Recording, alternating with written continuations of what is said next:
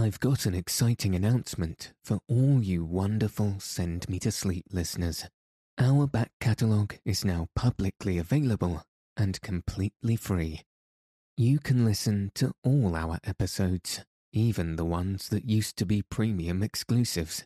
This includes voice-only episodes and wonderful books like The Wizard of Oz, The Adventures of Sherlock Holmes, Around the World in 80 Days, and so many more. So please do go back and find a brand new story to help you get a great sleep tonight.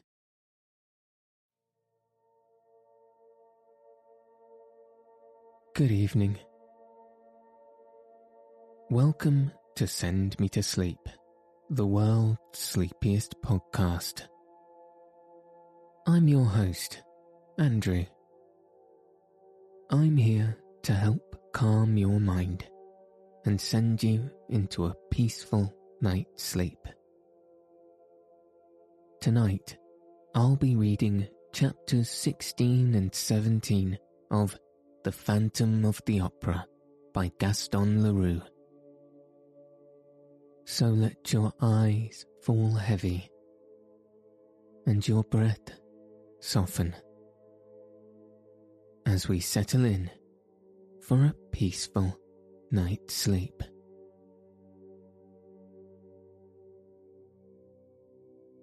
Chapter 16.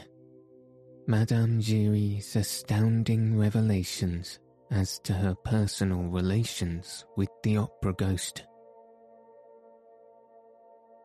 Before following the commissary into the manager's office, I must describe certain extraordinary occurrences that took place in that office, which Remy and Mercier had vainly tried to enter, and into which Monsieur Richard and Moncharmin had locked themselves with an object which the reader does not yet know, but which it is my duty, as an historian, to reveal without further postponement.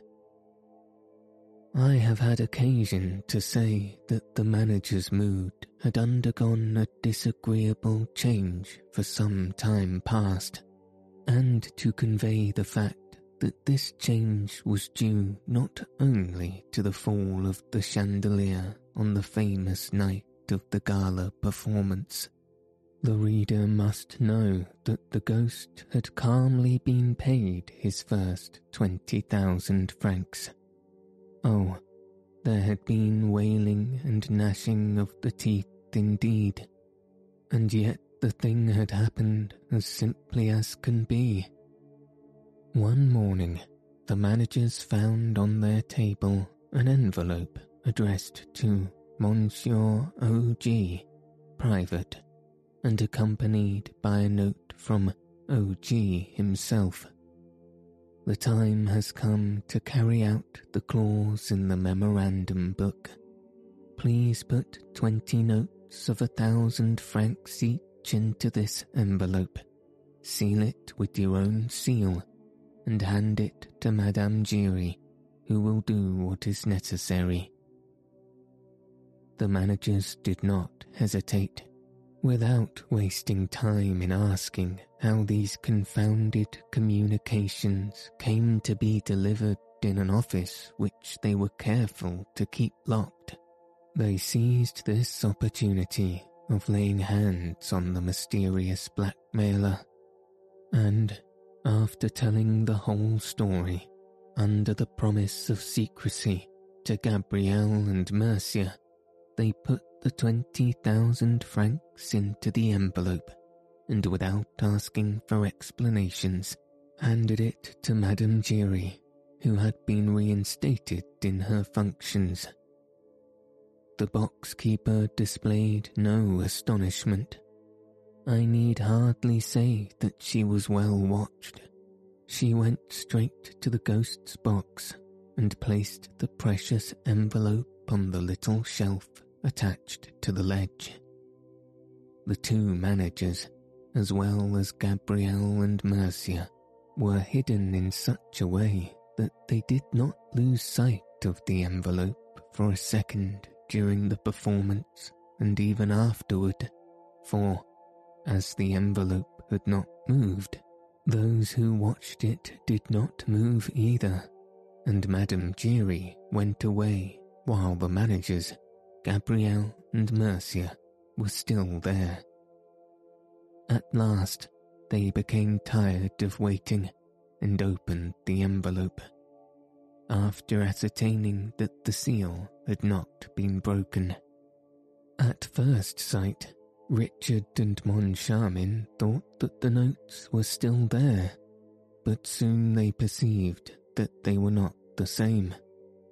The 20 real notes were gone and had been replaced by 20 notes of the Bank of St. Farce. The manager's rage and fright were unmistakable. Moncharmin wanted to send for the commissary of police, but Richard objected. He no doubt had a plan, for he said, "Don't let us make ourselves ridiculous. All Paris would laugh at us. OG has won the first game. We will win the second." He was thinking of the next month's allowance. Nevertheless, they had been so absolutely tricked that they were bound to suffer a certain dejection, and, upon my word, it was not difficult to understand.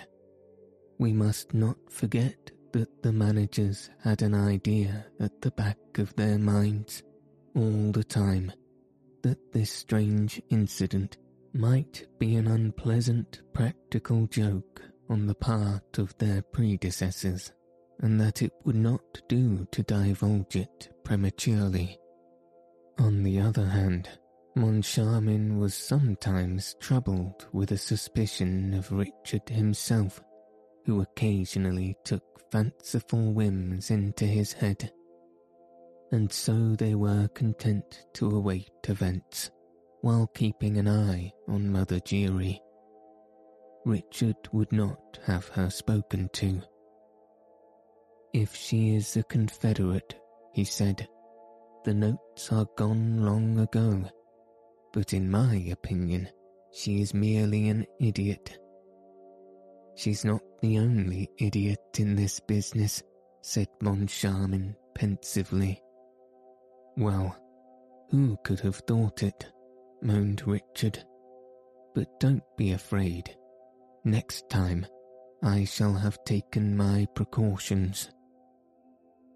The next time fell on the same day that beheld the disappearance of Christine Day.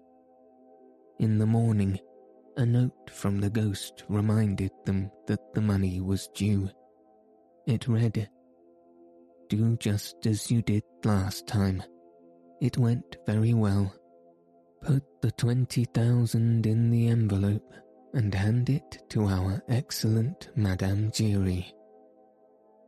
And the note was accompanied by the usual envelope. They had only to insert the notes. This was done about half an hour before the curtain rose on the first act of Faust. Richard showed the envelope to Moncharmin. Then he counted the 20,000 franc notes in front of him and put the notes in the envelope, but without closing it. "And now," he said, "let's have Mother Giry in." The old woman was sent for. She entered with a sweeping courtesy. She still wore her black taffeta dress, the colour of which was rapidly turning to rust and lilac, to say nothing of the dingy bonnet. She seemed in a good temper. She at once said, "Good evening, gentlemen. It's for the envelope, I suppose?" "Yes, Madame Giry," said Richard, most amiably, "for the envelope. And something else besides." "At your service, Monsieur Richard, at your service. And what is the something else, please?" First of all, Madame Giry, I have a little question to put to you. By all means, Monsieur Richard, Madame Giry is here to answer you. Are you still on good terms with the ghost? Couldn't be better, sir. Couldn't be better. Ah, we are delighted. Look here, Madame Giry, said Richard, in the tone of making an important confidence. We may just as well tell you amongst ourselves, you're no fool. Why, sir, exclaimed the box-keeper, stopping the pleasant nodding of the black feathers in her dingy bonnet. I assure you, no one has ever doubted that. We are quite agreed, and we shall soon understand one another. The story of the ghost is all humbug, isn't it? Well, still between ourselves, it has lasted long enough. Madame Giry looked at the managers as though they were talking Chinese. She walked up to Richard's table and asked, rather anxiously, "What do you mean? I don't understand." "Oh, you understand quite well. In any case, you've got to understand. And, first of all, tell us his name." "Whose name?" "The name of the man whose accomplice you are, Madame Giry." "I am the ghost's accomplice. His accomplice in what, pray?" "You do all he wants." "Oh, he's not very troublesome, you know." "And does he still tip you?" "I mustn't complain." "How much does he give you for bringing him that envelope?" 10 francs. "You poor thing, that's not much, is it?" "Why?" "I'll tell you that presently, Madame Giry. Just now, we should like to know for what extraordinary reason you have given your body and soul to this ghost. Madame Giry's friendship and devotion are not to be bought for 5 francs or 10 francs. "That's true enough, and I can tell you the reason, sir. There's no disgrace about it. On the contrary." "We're quite sure of that, Madame Giry." "Well, it's like this. Only the ghost doesn't like me to talk about his business." "Indeed," sneered Richard. "But this is a matter that concerns myself alone. Well, it was in box 5 one evening. I found a letter addressed to myself, a sort of note written in red ink. I needn't read the letter to you, sir. I know it by heart, and I shall never forget it if I live to be 100. And Madame Giry, drawing herself up, recited the letter with touching eloquence. "Madame, 1825, Mademoiselle Ménétrier, leader of the ballet, became Marquis de Cussy. 1832, Mademoiselle Marie Taglioni, a dancer, became Comtesse Gilbert Desvoisins. 1846, La Sotta, a dancer, married a brother of the King of Spain. 1847, Lola Montes, a dancer, became the morganatic wife of King Louis of Bavaria and was created Countess of Landsfeld. 1848, Mademoiselle Maria, a dancer, became Baronne de Herneville. 1870, Teresa Hessier, a dancer, married Don Fernando, brother to the King of Portugal. Richard and Moncharmin listened to the old woman, who, as she proceeded with the enumeration of these glorious nuptials, swelled out, took courage, and, at last, in a voice bursting with pride, flung out the last sentence of the prophetic letter. 1885. Meg Giry, Empress. Exhausted by this supreme effort, the box-keeper fell into a chair, saying, "Gentlemen, the letter was signed Opera Ghost." I had heard much of the ghost, but only half believed in him. From the day when he declared that my little Meg, the flesh of my flesh, the fruit of my womb, would be Empress, I believed in him altogether. And really it was not necessary to make a long study of Madame Giry's excited features to understand what could be got out of that fine intellect with the two words ghost and Empress. But who pulled the strings of that extraordinary puppet? That was the question. You have never seen him. He speaks to you, and you believe all he says? Asked Moncharmin. Yes. To begin with, I owe it to him that my little Meg was promoted to be the leader of the row. I said to the ghost, if she is to be Empress in 1885, there is no time to lose. She must become a leader at once. He said, look upon it as done. And he had only a word to say to Monsieur Poligny, and the thing was done. So you see that Monsieur Poligny saw him. No, not any more than I did, but he heard him. The ghost said a word in his ear, you know, on the evening when he left box 5, looking so dreadfully pale. Moncharmin heaved a sigh. What a business, he groaned. Ah, said Madame Giry, I always thought there were secrets between the ghost and Monsieur Poligny. Anything that the ghost asked Monsieur Poligny to do, Monsieur Poligny did. Monsieur Poligny could not refuse the ghost. You hear, Richard? Poligny could refuse the ghost nothing. Yes, yes, I hear, said Richard.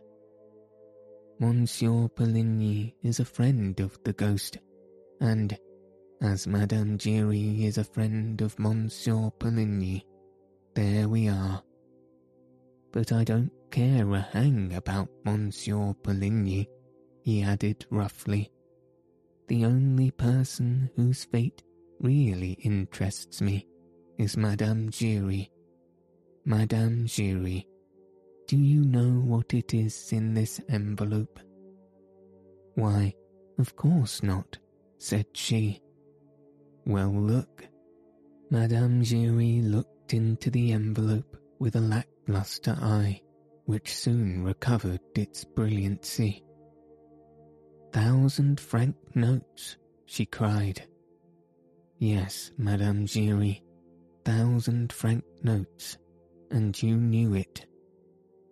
Aye, sir, I swear. Don't swear, Madame Giry, and now I will tell you the second reason why I sent for you. Madame Giry, I am going to have you arrested. The 2 black feathers on the dingy bonnet, which usually affected the attitude of 2 notes of interrogation, changed into 2 notes of exclamation. As for the bonnet itself, it swayed in menace on the old lady's tempestuous chignon.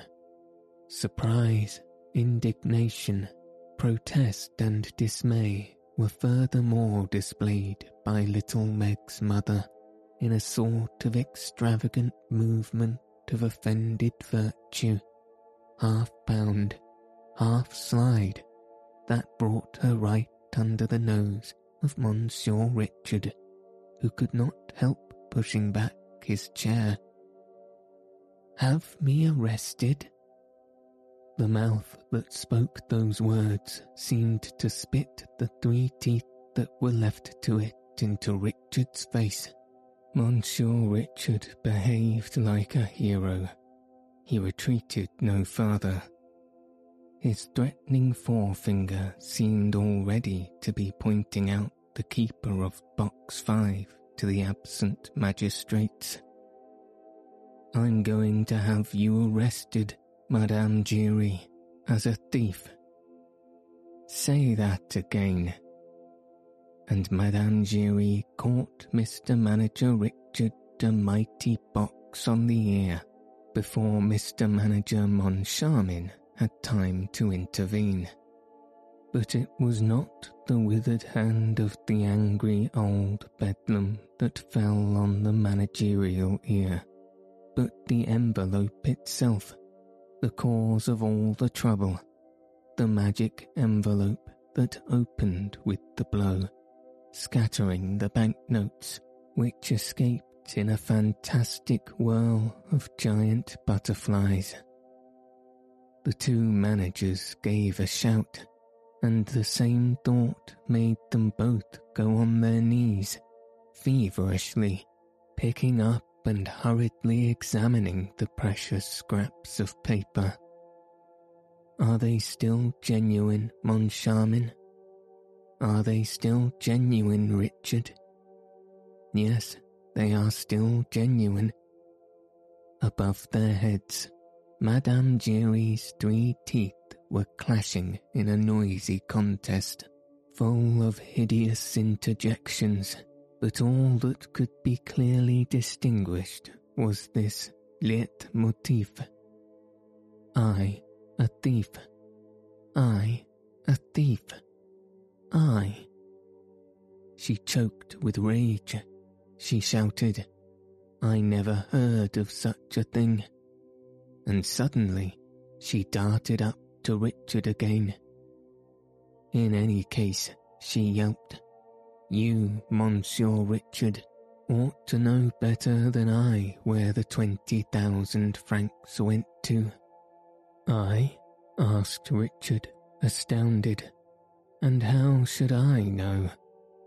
Moncharmin, looking severe and dissatisfied, at once insisted that the good lady should explain herself. "What does this mean, Madame Giry?" he asked. "And why do you say that Monsieur Richard ought to know better than you where the 20,000 francs went to?"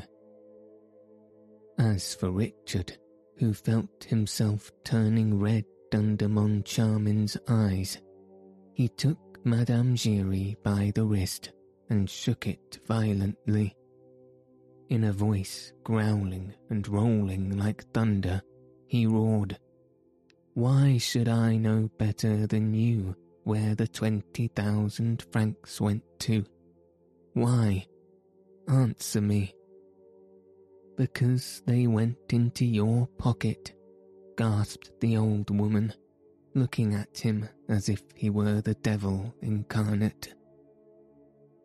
Richard would have rushed upon Madame Giry if Moncharmin had not stayed his avenging hand and hastened to ask her, more gently, "How can you suspect my partner, Monsieur Richard, of putting 20,000 francs in his pocket?"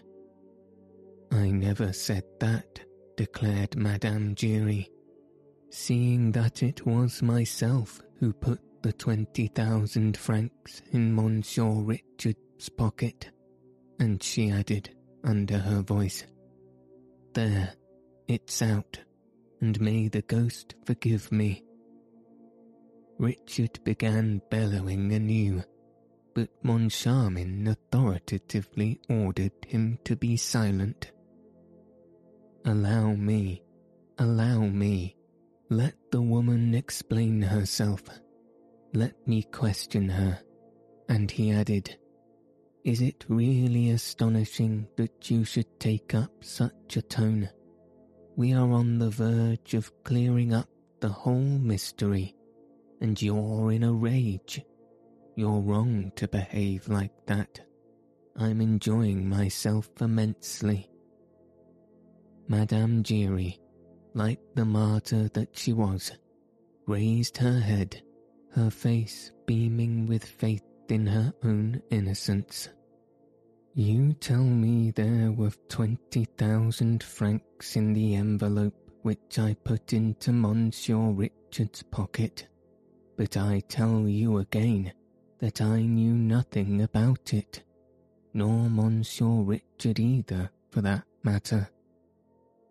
Aha, said Richard, suddenly assuming a swaggering air which Moncharmin did not like. I knew nothing either. You put 20,000 francs in my pocket, and I knew nothing either. I am very glad to hear it, Madame Giry. Yes, the terrible dame agreed. Yes, it's true. We neither of us knew anything, but you must have ended by finding out. Richard would certainly have swallowed Madame Giry alive if Moncharmin had not been there. Moncharmin protected her. He resumed his questions. What sort of envelope did you put in Monsieur Richard's pocket? It was not the one which we gave you, the one which you took to box 5 before our eyes, and yet that was the one which contained the 20,000 francs. I beg your pardon. The envelope which Monsieur le Directeur gave me was the one which I slipped into Monsieur le Directeur's pocket, explained Madame Giry. The one which I took to the ghost's box was another envelope, just like it, which the ghost gave me beforehand and which I hid up my sleeve. So saying, Madame Giry took from her sleeve an envelope, ready prepared, and similarly addressed to that containing the 20,000 francs. The managers took it from her. They examined it and saw that it was fastened with seals stamped with their own managerial seal. They opened it. It contained 20,000 Bank of St. Vas notes, like those which had so much astounded them the month before. How simple, said Richard. How simple, repeated Moncharmin. And he continued with his eyes fixed upon Madame Giry, as though trying to hypnotize her. So it was the ghost who gave you this envelope and told you to substitute it for the one which we gave you. It was the ghost who told you to put the other one into Monsieur Richard's pocket. Yes, it was the ghost. Then would you mind giving us a specimen of your little talents? Here is the envelope. Act as though we knew nothing. As you please, gentlemen. Madame Giry took the envelope with the 20 notes inside it and made for the door. She was on the point of going out when the 2 managers rushed at her. Oh no, we're not going to be done a second time. Once bitten, twice shy. I beg your pardon, gentlemen, said the old woman, in self-excuse. You told me to act as though you knew nothing. Well, if you knew nothing, I should go away with your envelope. And then how would you slip it into my pocket? Argued Richard, whom Moncharmin fixed with his left eye, while keeping his right on Madame Giry. A proceeding likely to strain his sight, but Moncharmin was prepared to go to any length to discover the truth. I am to slip it into your pocket when you least expect it, sir. You know that I always take a little turn behind the scenes in the course of the evening, and I often go with my daughter to the ballet foyer, which I'm entitled to do, as her mother. I bring her shoes when the ballet is about to begin. In fact, I come and go as I please. The subscribers come and go too. So do you, sir. There are lots of people about. I go behind you and slip the envelope into the tail pocket of your dress coat. There's no witchcraft about that. No witchcraft, growled Richard, rolling his eyes like Jupiter Tonans. No witchcraft? Why, I've just caught you in a lie, you old witch. Madame Giry bristled, with her teeth sticking out of her mouth. And why, may I ask? Because I spent that evening watching Box 5 and the sham envelope which you put there. I did not go to the ballet foyer for a second. No, sir, and I did not give you the envelope that evening, but at the next performance, on the evening when the Under-Secretary of State for Fine Arts. At these words, Monsieur Richard suddenly interrupted Madame Giry. Yes, that's true. I remember now. The Under-Secretary went behind the scenes. He asked for me. I went down to the ballet foyer for a moment. I was on the foyer steps. The Under-Secretary and his chief clerk were in the foyer itself. I suddenly turned around. You passed behind me, Madame Giry. You seemed to push against me. Oh, I can see you still. I can see you still. Yes, that's it, sir. That's it. I had just finished my little business. The pocket of yours, sir, is very handy. And Madame Giry once more suited the action to the word. She passed behind Monsieur Richard, and, so nimbly that Moncharmin himself was impressed by it, slipped the envelope into the pocket of one of the tails of Monsieur Richard's dress coat. Of course, exclaimed Richard, looking a little pale. It's very clever of O.G.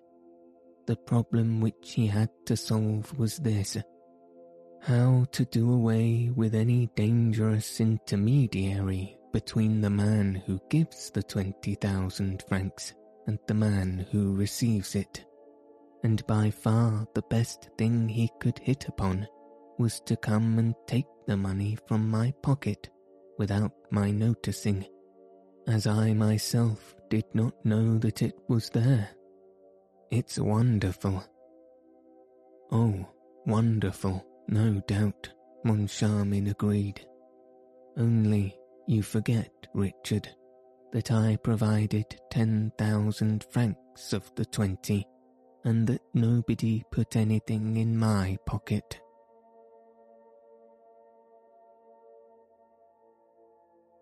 Chapter 17. The Safety Pin Again. Moncharmin's last phrase so dearly expressed the suspicion in which he now held his partner, that it was bound to cause a stormy explanation, at the end of which it was agreed that Richard should yield to all Moncharmin's wishes, with the object of helping him to discover the miscreant who was victimizing them. This brings us to the interval after the Garden Act, with the strange conduct observed by Monsieur Remy and those curious lapses from the dignity that might be expected of the managers. It was arranged between Richard and Moncharmin, first, that Richard should repeat the exact movements which had been made on the night of the disappearance of the first 20,000 francs, and, second, that Moncharmin should not for an instant lose sight of Richard's coat-tail pocket, into which Madame Giry was to slip the 20,000 francs. Monsieur Richard went and placed himself at the identical spot where he had stood when he bowed to the Under-Secretary of Fine Arts. Monsieur Moncharmin took up his position a few steps behind him. Madame Giry passed, rubbed up against Monsieur Richard, got rid of her 20,000 francs in the manager's coat-tail pocket, and disappeared. Or rather, she was conjured away. In accordance with the instructions received from Moncharmin a few minutes earlier, Mercier took the good lady to the acting manager's office and turned the key on her, thus making it impossible for her to communicate with her ghost. Meanwhile, Monsieur Richard was bending and bowing and scraping and walking backwards, just as if he had had the high and mighty minister, the Under-Secretary of Fine Arts, before him. Only, though these marks of politeness would have created no astonishment if the Under-Secretary of State had really been in front of Monsieur Richard, they caused an easily comprehensible amazement to the spectators of this very natural but quite inexplicable scene when Monsieur Richard had nobody in front of him. Monsieur Richard bowed to nobody, bent his back before nobody, and walked backwards before nobody, and, a few steps behind him, Monsieur Moncharmin did the same thing that he was doing, in addition to pushing away Monsieur Remy and begging Monsieur de la Bordure, the ambassador, and the manager of the Credit Central, not to touch Monsieur le Directeur. Moncharmin, who had his own ideas, did not want Richard to come to him presently, when the 20,000 francs were gone, and say, perhaps it was the ambassador, or the manager of the Credit Central, or Remy. The more so as, at the time of the first scene, as Richard himself admitted, Richard had met nobody in that part of the theatre after Madame Giry had brushed up against him. Having begun by walking backward in order to bow, Richard continued to do so from prudence until he reached the passage leading to the offices of the management. In this way, he was constantly watched by Moncharmin from behind, and himself kept an eye on anyone approaching from the front. Once more, this novel method of walking behind the scenes, adopted by the managers of our National Academy of Music, attracted attention, but the managers themselves thought of nothing but their 20,000 francs.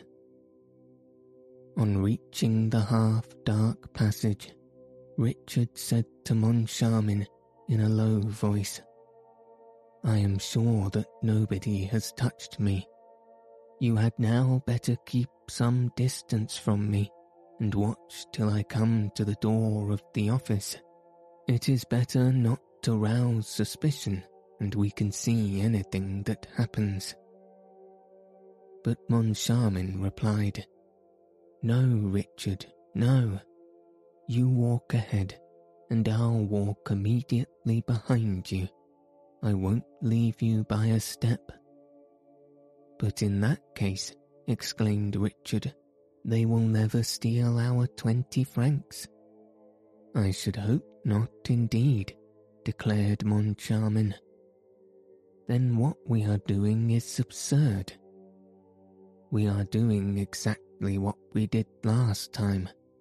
Last time, I joined you as you were leaving the stage and followed close behind you down the passage." "That's true," sighed Richard, shaking his head and passively obeying Moncharmin. 2 minutes later, the joint managers locked themselves into their office. Moncharmin himself put the key in his pocket. "We remained locked up like this last time," he said, "until you left the opera to go home." "That's so. No one came and disturbed us, I suppose." "No one." "Then," said Richard, who was trying to collect his memory, "then I must certainly have been robbed on my way home from the opera." "No," said Moncharmin in a drier tone than ever. "No, that's impossible, for I dropped you in my cab.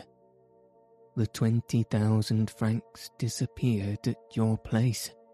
There's no shadow of a doubt about that." "It's incredible," protested Richard. "I am sure of my servants, and if one of them had done it, he would have disappeared since."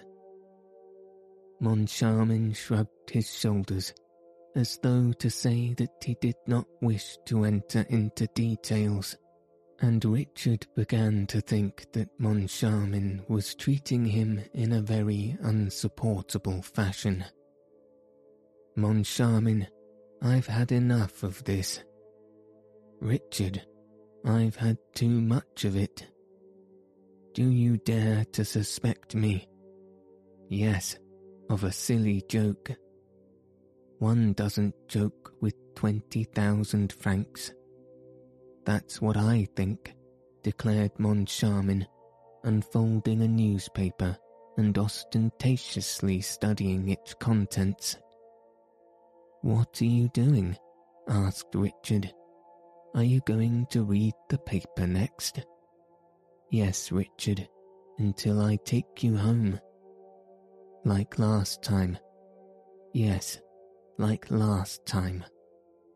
Richard snatched the paper from Moncharmin's hands. Moncharmin stood up, more irritated than ever, and found himself faced by an exasperated Richard, who, crossing his arms on his chest, said, "Look here, I'm thinking of this. I'm thinking of what I might think if, like last time, after spending the evening alone with you, you brought me home, and if, at the moment of parting, I perceived that 20,000 francs had disappeared from my coat pocket, like last time." "And what might you think?" asked Moncharmin, crimson with rage. "I might think, as you hadn't left me by a foot's breadth, and as, by your own wish, you were the only one to approach me, like last time, I might think that, if that 20,000 francs was no longer in my pocket, it stood a very good chance of being in yours." Moncharmin leaped at the suggestion. "Oh," he shouted, "a safety pin." What do you want a safety pin for? To fasten you up with. A safety pin. You want to fasten me with a safety pin? Yes, to fasten you to the 20,000 francs. Then, whether it's here or on the drive from here to your place, or at your place, you will feel the hand that pulls at your pocket, and you will see it's mine. Oh, so you're suspecting me, are you? A safety pin. And that was the moment when Moncharmin opened the door on the passage and shouted, "A safety pin! Somebody give me a safety pin!" And we also know how, at the same moment, Remy, who had no safety pin, was received by Moncharmin, while a boy procured the pin so eagerly longed for. And what happened was this. Moncharmin first locked the door again. Then he knelt down behind Richard's back. "I hope," he said, "that the notes are still there." "So do I," said Richard. "The real ones?" asked Moncharmin, resolved not to be had this time. "Look for yourself," said Richard. "I refuse to touch them."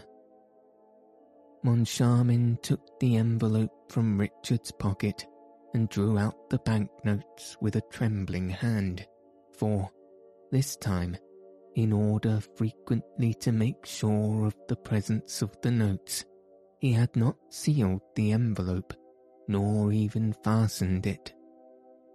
He felt assured on finding that they were all there and quite genuine. He put them back in the tail pocket and pinned them with great care.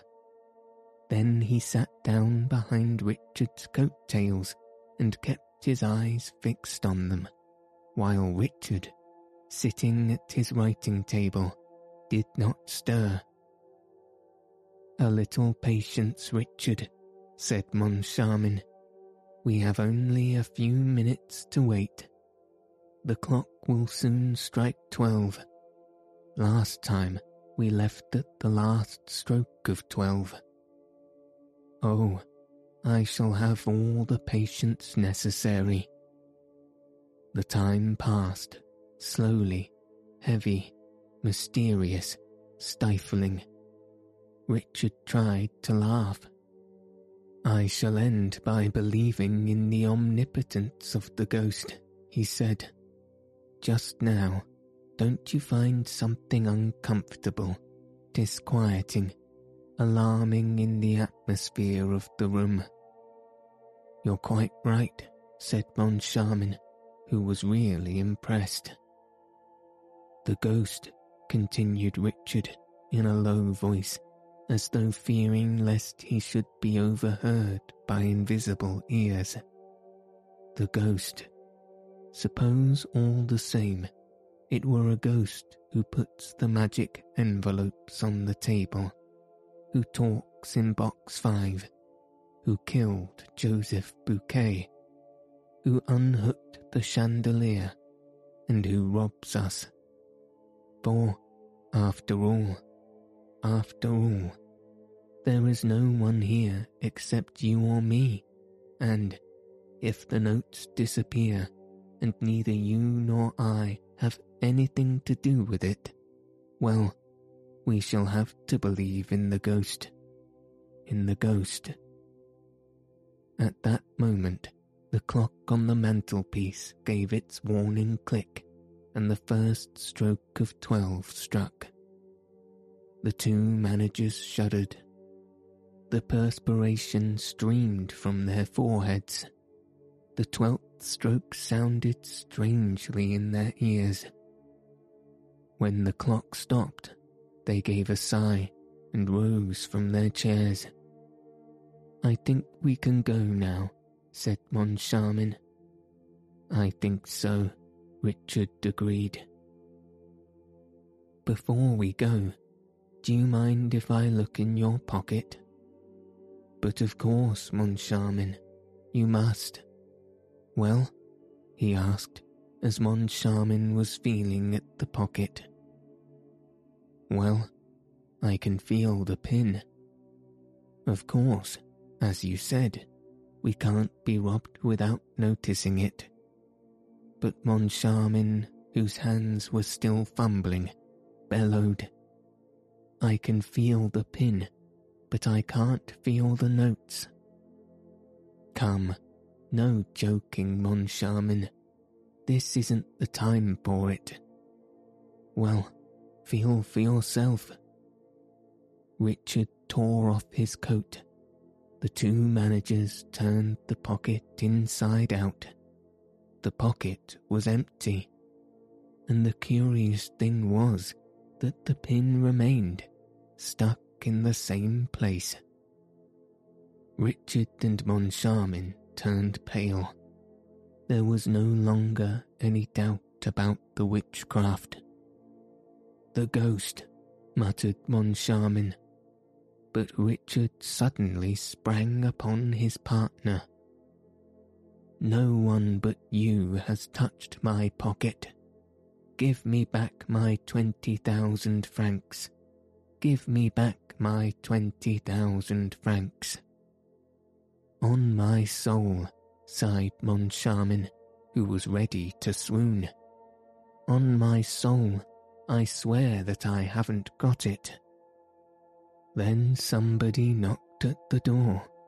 Moncharmin opened it automatically, seemed hardly to recognize Mercier, his business manager, exchanging a few words with him, without knowing what he was saying, and, with an unconscious movement, put the safety pin, for which he had no further use, into the hands of his bewildered subordinate.